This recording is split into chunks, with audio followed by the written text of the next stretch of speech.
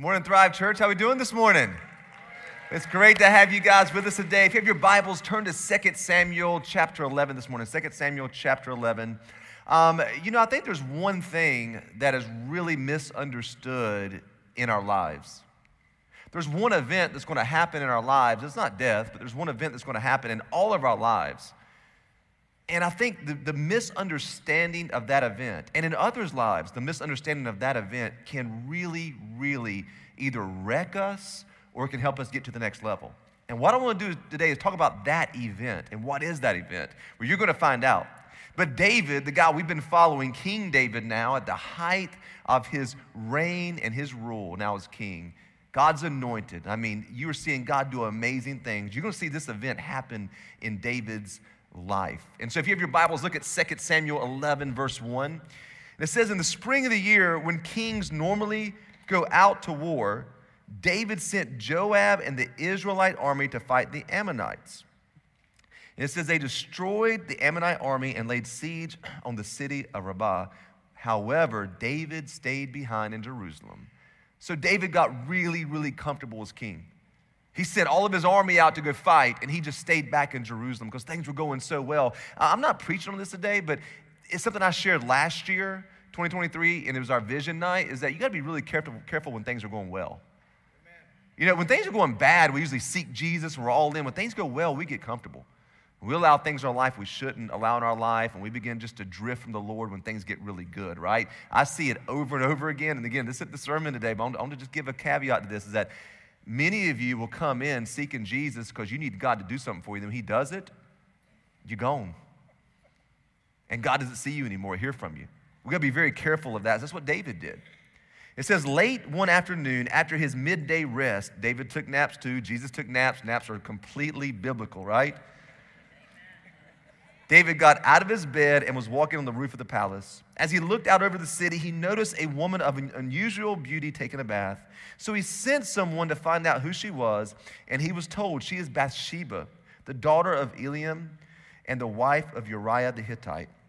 Then David sent messengers to get her, and when she came to the palace, he slept with her, and she had just completed the purification rites after having her menstrual period. She then returned home, and later, when Bathsheba discovered that she was pregnant, she sent a message to David saying, I am pregnant. And I wish it could stop there, that David ended up, committing adultery and getting a woman pregnant. I wish we could stop there. I wish that was the story that we could tell, but it gets even worse. And as the writer, 2 Samuel tells us, David then tries to set up a conspiracy and tries to sabotage and say, hey, you know what, let's Uriah, let's get him back in from war. Uriah was out fighting on the front lines for his nation. Let's get him in, let's get a few drinks in him, and then let's see if he'll go back and sleep with his wife, and he'll think it's his. And we're good, we're scot-free.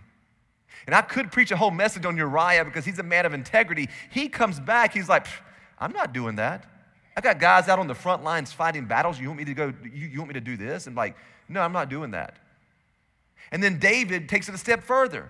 He then has him set up and killed in battle, where he tries to wipe his hands clean, hide it, cover it under the rug.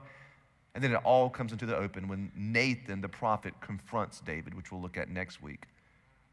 And what I want to do today is talk about that event that happened in David's life, because all of us have had that event.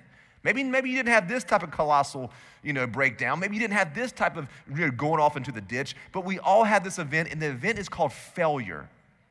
And I think the problem is that we all are going to encounter failure. Every one of us. And the issue is how we view failure, how we respond to failure. And let me take it a step further, Christians, how you respond to others who have failed. We are the most judgmental people on planet Earth when it comes to our fellow brothers and sisters who have failed. I mean, think about it. You're like, no, not me. I don't do that. Well, good for you, Mr. Pharisee or Miss Pharisee. But for most of us, we do. You know how I know that? What is the Apostle Thomas's nickname? His nickname is Doubting Thomas. This man, now granted, y'all call him Doubting Thomas. Not Apostle Thomas who carried the gospel to India, but Doubting Thomas. This man is in heaven. He has done more from the gospel than we all collectively will do for the gospel, and we still call him Doubting. Because at one point in time, he didn't even make a mistake. He was just like, hey, let's make sure it's you. Jesus. Show me and Jesus is like, that's fine. Hey, go ahead. And I think so many times it's how we view others who have failed and then how we process failure that's so important. But can I tell you what we will learn about David and what I've learned in my life, and hopefully you're going to learn in your life? I want you to write this down here, is that failure is inevitable to become optimal. Failure is inevitable if you want to become optimal. What does that mean? If you want the best version of yourself to be a representation of Christ, optimal means the best that you can be. Optimal, man. But failure is going to be inevitable. You cannot get to the best version of yourself without failure. You cannot get to the best version of yourself and all that God wants for you without making mistakes. That's why, again, I'll say this, parents, let your kids make mistakes. I mean, you bubble wrapped them, you got them locked into a closet until they're 18, and they're going to go out and make every mistake they should have been having some help making. Because that's how we develop, that's how we grow, that's how you learn. And if you're going to become the best version of yourself, and if others become the best version of themselves, it's how we view failure and how we treat others when they have failed. And David is a perfect example because he had more failures in this one season of his life than most of us will ever have. Adultery and murder. All right, I know you've had a bad week, but I guarantee that if you stack against adultery and murder, you're not doing too bad, are you? I mean, you should be like, okay, well, maybe I'm doing pretty good. He was the king of Israel, right? You know, but what we have to learn is this, is that everyone will fail. Not everyone will leverage their failure. And that's what I've learned. Either it will propel you or pummel you, and it's your choice. It's only you that can decide that. Nobody around you. No matter what they think of you, what they say to you, it's up to you when you fail. Either you're going to leverage it or you're going to let it beat you down and keep replaying over and over and let shame and guilt take you down. I mean, one of the most colossal failures in battle was in World War II. The Russians decided to create this plan to take down the panzer divisions of the German army. They had just like, awesome tanks. Like, we'll take them down. Here's what their plan. Now, I don't agree with this plan, so don't look at me and side-eye me because I love dogs, right? But they decided to strap landmines onto dogs and teach them with food to go under those tanks. And then, boom, blow the tanks up, right? Now, I would be all for it if it was cats, right? But it's dogs, so I don't like that. But they trained them to do that. And so they go out in the battle, and the Russian army goes out, and they send these dogs out, and the dogs all start running back to their bases and their tanks to find food and start blowing up their own base. They had to retreat and take the mines off and try to do that. It was a colossal failure. And so just realize that everyone is going to fail in life. But it's how you respond to that. And what I want to do today is help you with your past failures and with your current failures and the future failures that you're going to have. Because if you don't learn this, you will begin to allow failure to hurt you deeply. And my heart is that you would leverage it, that you would take it and become the best that you have ever been in your life. Anytime you ever see someone who is doing something unique, you think, man, they have great purpose. They're so focused. There's a niche that they have. There's always a story of failure and pain behind it. I've never found anybody who's really great at something, no matter what it is, without this story of pain and failure that goes behind it. You find somebody who's they are absolutely focused on helping everybody get out of debt. You know what their story is? I was in a lot of debt and pain. I made some really bad decisions. And let's go on and on and on. But here's my fear. I want you to write this down because this is the thing that can really trip us up. If we don't learn to leverage failure, then we will personalize that failure. That's the key. If you don't choose to leverage it, which I'm going to teach you how to, then you're going to personalize it. And that is when you can go ahead and start counting the days to continue downward spiral in your life. What does that mean? It means that personalizing a failure is not that failed or I made a mistake and a bad decision. It's I'm a failure. I'm a screw up. That's right. I'm bad. And if you ever get to that point, I'm telling you, everything you touch will not turn to gold. It will turn to something else. Because you'll continue to sabotage every good thing in your life because you've personalized that failure. I failed. And I remember my counselor bringing me through stuff in my life. He said, You didn't fail. He said, that failed. And he told me, he said, you have a decision from this point forward. He says, either you can take that as the greatest history book to learn from, or you can just keep personalize it and stay stuck in shame. And my heart for you is that you would understand that you don't have to stay there. You didn't, listen, you are not a failure even though you failed. That's right. You are not a screw up even though you screwed up. And stop replaying those things in your head over and over. I hear grown men playing basketball saying, you're so stupid to themselves. I mean, they're just like 50-year-old men. Oh man, you're such an idiot. Screaming at themselves. Do you know where that came from? They messed up in sports as a kid, and they had a dad on the sideline let them know that they were a failure and they were a screw-up. And now that's become their voice. They begin to internalize and personalize that failure. And you will never climb out that way. You have to learn to leverage it. I had a friend who told me when it comes to, in our lives, he says, you have to realize something. We all have a past, right? Every one of us. And as you're driving like in a car, you're driving in this car, and you've got to look at the rearview mirror to kind of see what's behind you. And the key is you can't stare at the rearview mirror. And here's what he said to me. He said at certain points in times, your past is going to come up to pass you. If you stare too long at it, if you're looking too hard at it, if you begin to just start thinking into it, he says, you'll merge with your past and you'll crash. The best thing to do, he says, look at it, notice it, and let it pass. He says, you have to take time to just learn from what you went through. And we both are on this journey where we're helping each other learn from the previous seasons of our life, what we could have done better, what we can do different next time.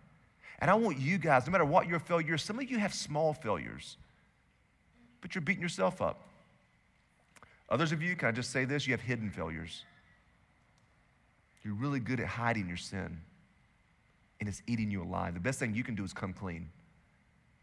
Talk about what you're watching on the internet. Talk about the things that you're doing, you're saying. Talk about the things that you're, just go ahead and bring it out. Because you can continue to follow deeper and deeper into shame and sin without releasing that, right? And others of you have really big failures. There's some bad decisions you've made.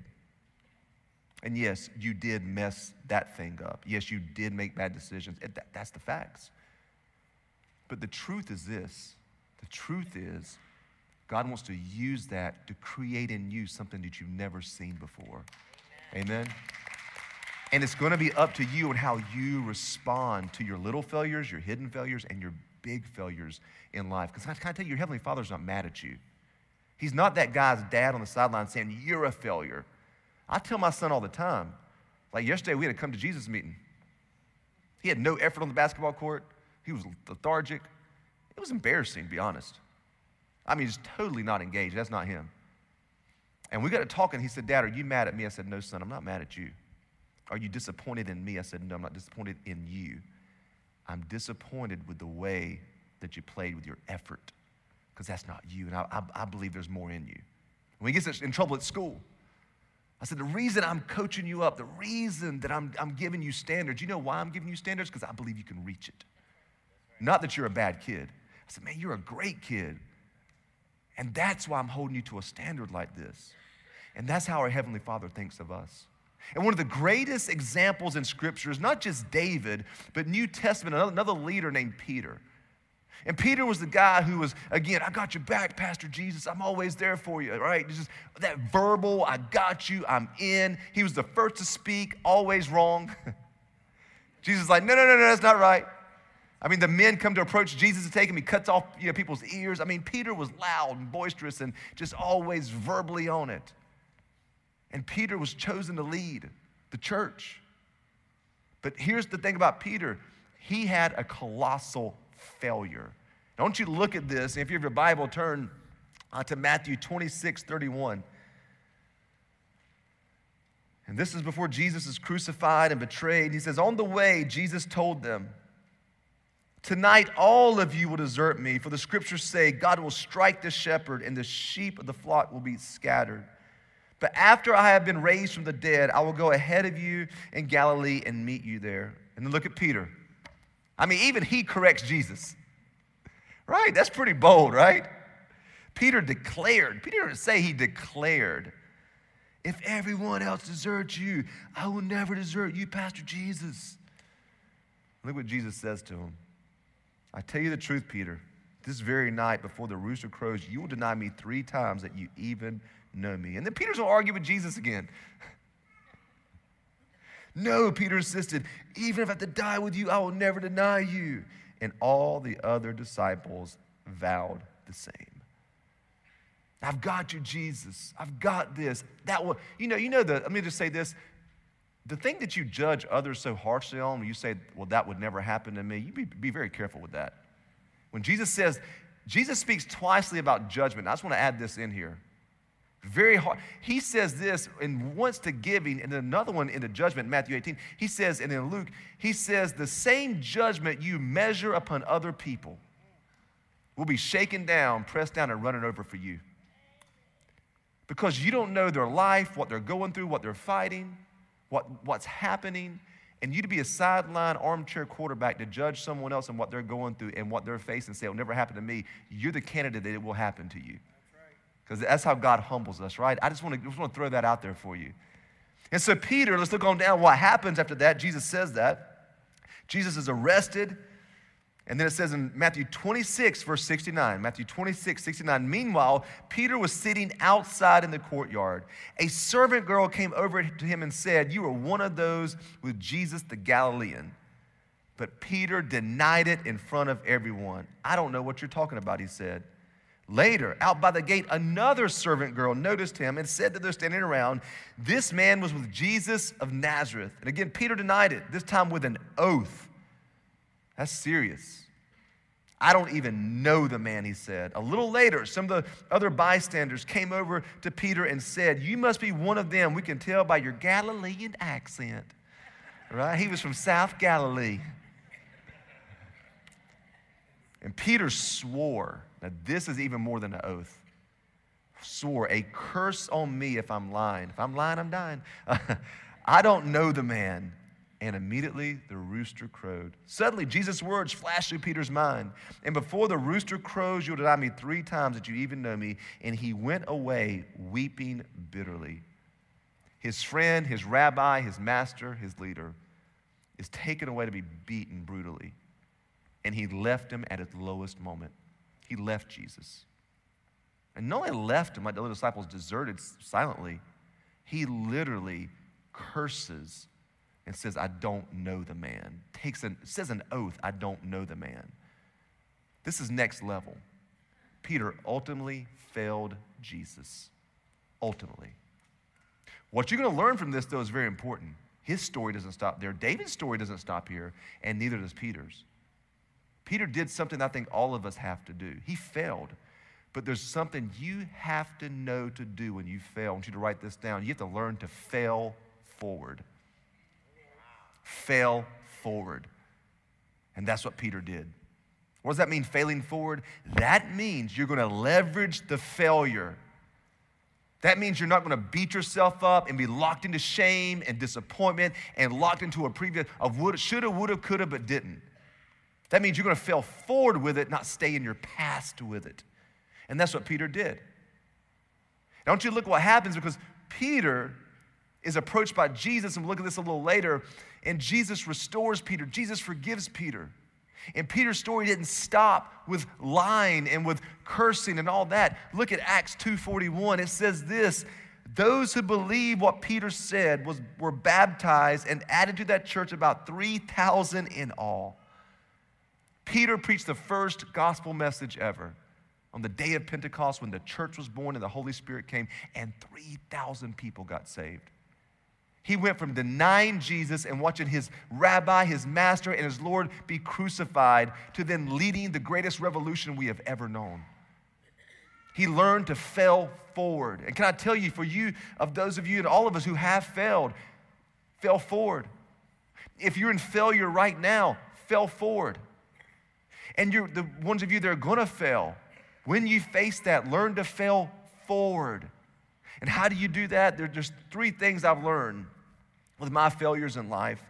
The first thing is this: become infatuated with the anatomy of your failure. What does that mean? Become infatuated with the anatomy of it. It's almost like an autopsy. You look at that thing that died, and you look at it and you pick it apart to find out, okay, what could have I done different to prepare yourself for the next decisions in life? Where did I go wrong with this? See, the wrong thing is to blame yourself and blame others. Somebody who is immature and probably narcissistic, they blame other people for their failures, and they blame themselves. They'll be real hard on themselves. That's what narcissists do. They're really hard on themselves because they want everybody to pity them. Can I tell you who shows up to your pity party? The devil. Oh, yeah, you're such a failure. Poor you. Oh, yeah, it's over. You're such a screw. You're right. Oh, I feel so sorry for you. And people who are not there for you, those are the people who show up for pity parties to wallow with you in it. You need some friends who will pat you on the back and kick you in the butt, right? But you have to look at your failure and take it as an anatomy, as an autopsy. I want to learn about the anatomy of this thing. I want to dissect it because I'm going to get better. This certain thing will not happen again because I promise I will not be the same person in that previous season. And that's the decision you have to make when it comes to failing. The second thing you have to do if you're going to leverage your failure, again, is allow your failure to tell you more about yourself than others. If you look back at a previous relationship and all you can do is look back at what they did wrong, then you're going to fail over again. If you look back at a previous job, why can't you keep a job? Maybe your attitude stinks, but you're blaming everybody else not liking you for a different reason. I'm just saying. Maybe it's you consistently showing up late all the time, but you won't take responsibility for it. You just think everybody doesn't like you. Let your failures show you more about yourself than other people, so you can look introspectively and learn from it and allow the Lord to speak to you and show you how you can be better for next time. And the third and final thing you have to do if you're going to leverage it, and this is very important, is bring your failure to Christ so you can fail forward. God's not mad at you. And I think the greatest lie that we encounter, that we believe, that nobody tells us what we believe, is that God is upset with us because we've failed. God is disappointed, He's angry, He's mad, and we're in timeout. It's almost like, when I send my son to the room, hey, you go to the room, and when you're able to pull it together, go have your emotions, it's okay, come out, and then we'll talk, right? That's the way we feel about God. That God's like, hey, you screwed up, go to your room, and I don't want to see your face until you straighten it up, and then you come back. That's not how God works. Matter of fact, what you see in the story of Jesus and Peter is the beautiful attributes and character of our God is that He pursues those who fail and comes to meet them. The Garden of Eden, Adam and Eve colossally, royally messed up. And now we're all paying for it. And God went looking for them. Jesus tells us the story of the lost sheep, the lost coin, the lost son, that our Father pursues us who have failed, who have made mistakes, and understand those. And you look at the interaction between Jesus and Peter, that's what Jesus does in John 21, verse 17. Jesus goes to Peter, and He wants to restore the relationship. But Peter's still hurt. Peter's embarrassed. Peter's ashamed. It says in John 21:17, the third time He asked him, because He's asking him, do you love me? That's all Jesus wants to know. He's not asking, will you ever mess up again? He's not asking about your failure. He wants to know one thing that will get you through every failure and help you learn to fail forward. Do you love me? That's what I need to know. Do you really love Jesus? And He says, third time, Simon, son of John, do you love me? And Peter was hurt that Jesus asked the question a third time. And he said, Lord, you know everything. You know that I love you. And then look what He says next. And Jesus said, then feed my sheep. Now you think, oh yeah, that's right, because Peter was a preacher and we know the story. At that point in time, Peter was a failure in what he had done, right? He had messed up. Jesus is like, go feed my sheep. He's like, if you love me, continue on the mission I've called you to. He didn't put him in timeout. He didn't put him in a probationary period. He said, go do my will. And then it says here, in verse 18, I tell you the truth. When you were young, you were able to do as you liked. You dressed yourself and went wherever you wanted to go. But when you are old, you will stretch out your hands, and others will dress you and take you where you don't want to go. He was referring there, I'll say this, Jesus let him know by what kind of death he would glorify God, meaning the death on a cross. Peter was crucified upside down. Then Jesus told him, follow me. I believe some of you in here have put your relationship on God in autopilot. You're keeping God at arm's distance because something failed in your life. Something messed up. You trusted God. The loved one died. They didn't get healed. The marriage didn't make it. The person went and did their own thing and went back into addiction. And you're looking back at those things. I think some of you are kind of like, yeah, I mean, I kind of like this church and it's cool, but I'm not sure if I can really trust God again. I don't know if I can trust myself that I won't mess up again. Can I tell you, our Heavenly Father is with you as much when you fail as when you succeed. He does not grade on a curve. That's the gospel.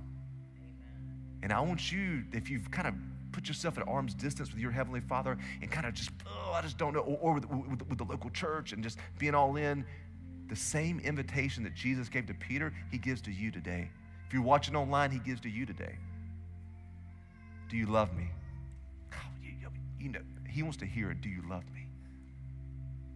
Most of y'all, men have a hard time saying that, right? So like, Peter has a hard time saying it back. And then finally, he's like, yeah, you know I love you. Then re-engage my mission. Be all in once again.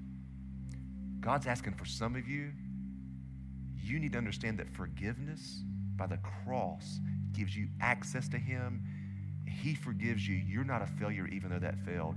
And can I promise you, this is conditional. This is conditional. If you will leverage your failure, bring your failure to Christ, look at that and learn from it, your best days will be ahead of you. Right. And what we're going to do in a few minutes is take communion. And what I want you to do when you take communion today, especially when you get to the part, number one, the body of Christ broken for you, that's beautiful. Our broken Lord receives broken people to make them whole again. Amen? And declare that you will be whole once again. That God is doing that. And as you take of the juice, which represents the blood, I want you to take a moment. Don't walk out and try to get out of here quick. Take a moment with the Lord, and that represents the blood of Jesus, which cleanses us from all unrighteousness. And celebrate the fact you're as close to God today, no matter what situation you're in, as you will ever be in your life because of the death, burial, and resurrection of Christ. Amen? Let's pray this morning. Father, I pray and I plead with you, Lord, that the Holy Spirit of God would speak to hearts in here. There are people who are heavy, who carry a weight, who carry a shame, and it's time to release that, God. I pray that they would receive your forgiveness and understand that you are not mad at them, you're not upset with them, you are beckoning, you are calling, you are crying, you are waiting with open arms to receive them if they will just come to you. As Jesus pursued Peter, Lord, you are pursuing people today, and may they feel that in their heart. So I pray, God, that they would receive your forgiveness and forgive themselves. And understand, Lord, that you love them so much and want to use them. May they trust you and trust people again. And as we're praying today, church, maybe your next step is maybe you walked away from your faith. Maybe you did like Peter did and went back to fishing and left and just said, I'm just done with it. I'm a failure. And maybe that's you, and you've come to church today knowing that you want to reignite your faith. You want to be in love with Jesus, maybe for the first time ever you'll make this decision, or you're coming back to faith in Christ. If that's you this morning, you're sitting here today physically or watching online, this is your time, right where you're at. You can sense it. The Lord wants you to come back to faith or come to faith in Christ. So right where you're sitting, I want you to pray this prayer after me. You say, God, I admit that I'm a sinner, but I believe that Jesus is Lord. He is the Christ. He is the Son of God.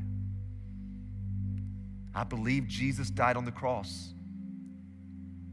I believe he rose again on the third day. And I believe he is Lord of heaven and earth. He is the only way to the Father. So today, I surrender to Christ. I receive forgiveness of sins. I turn away and repent of my old life and receive new life. And it's in Jesus' good name we pray.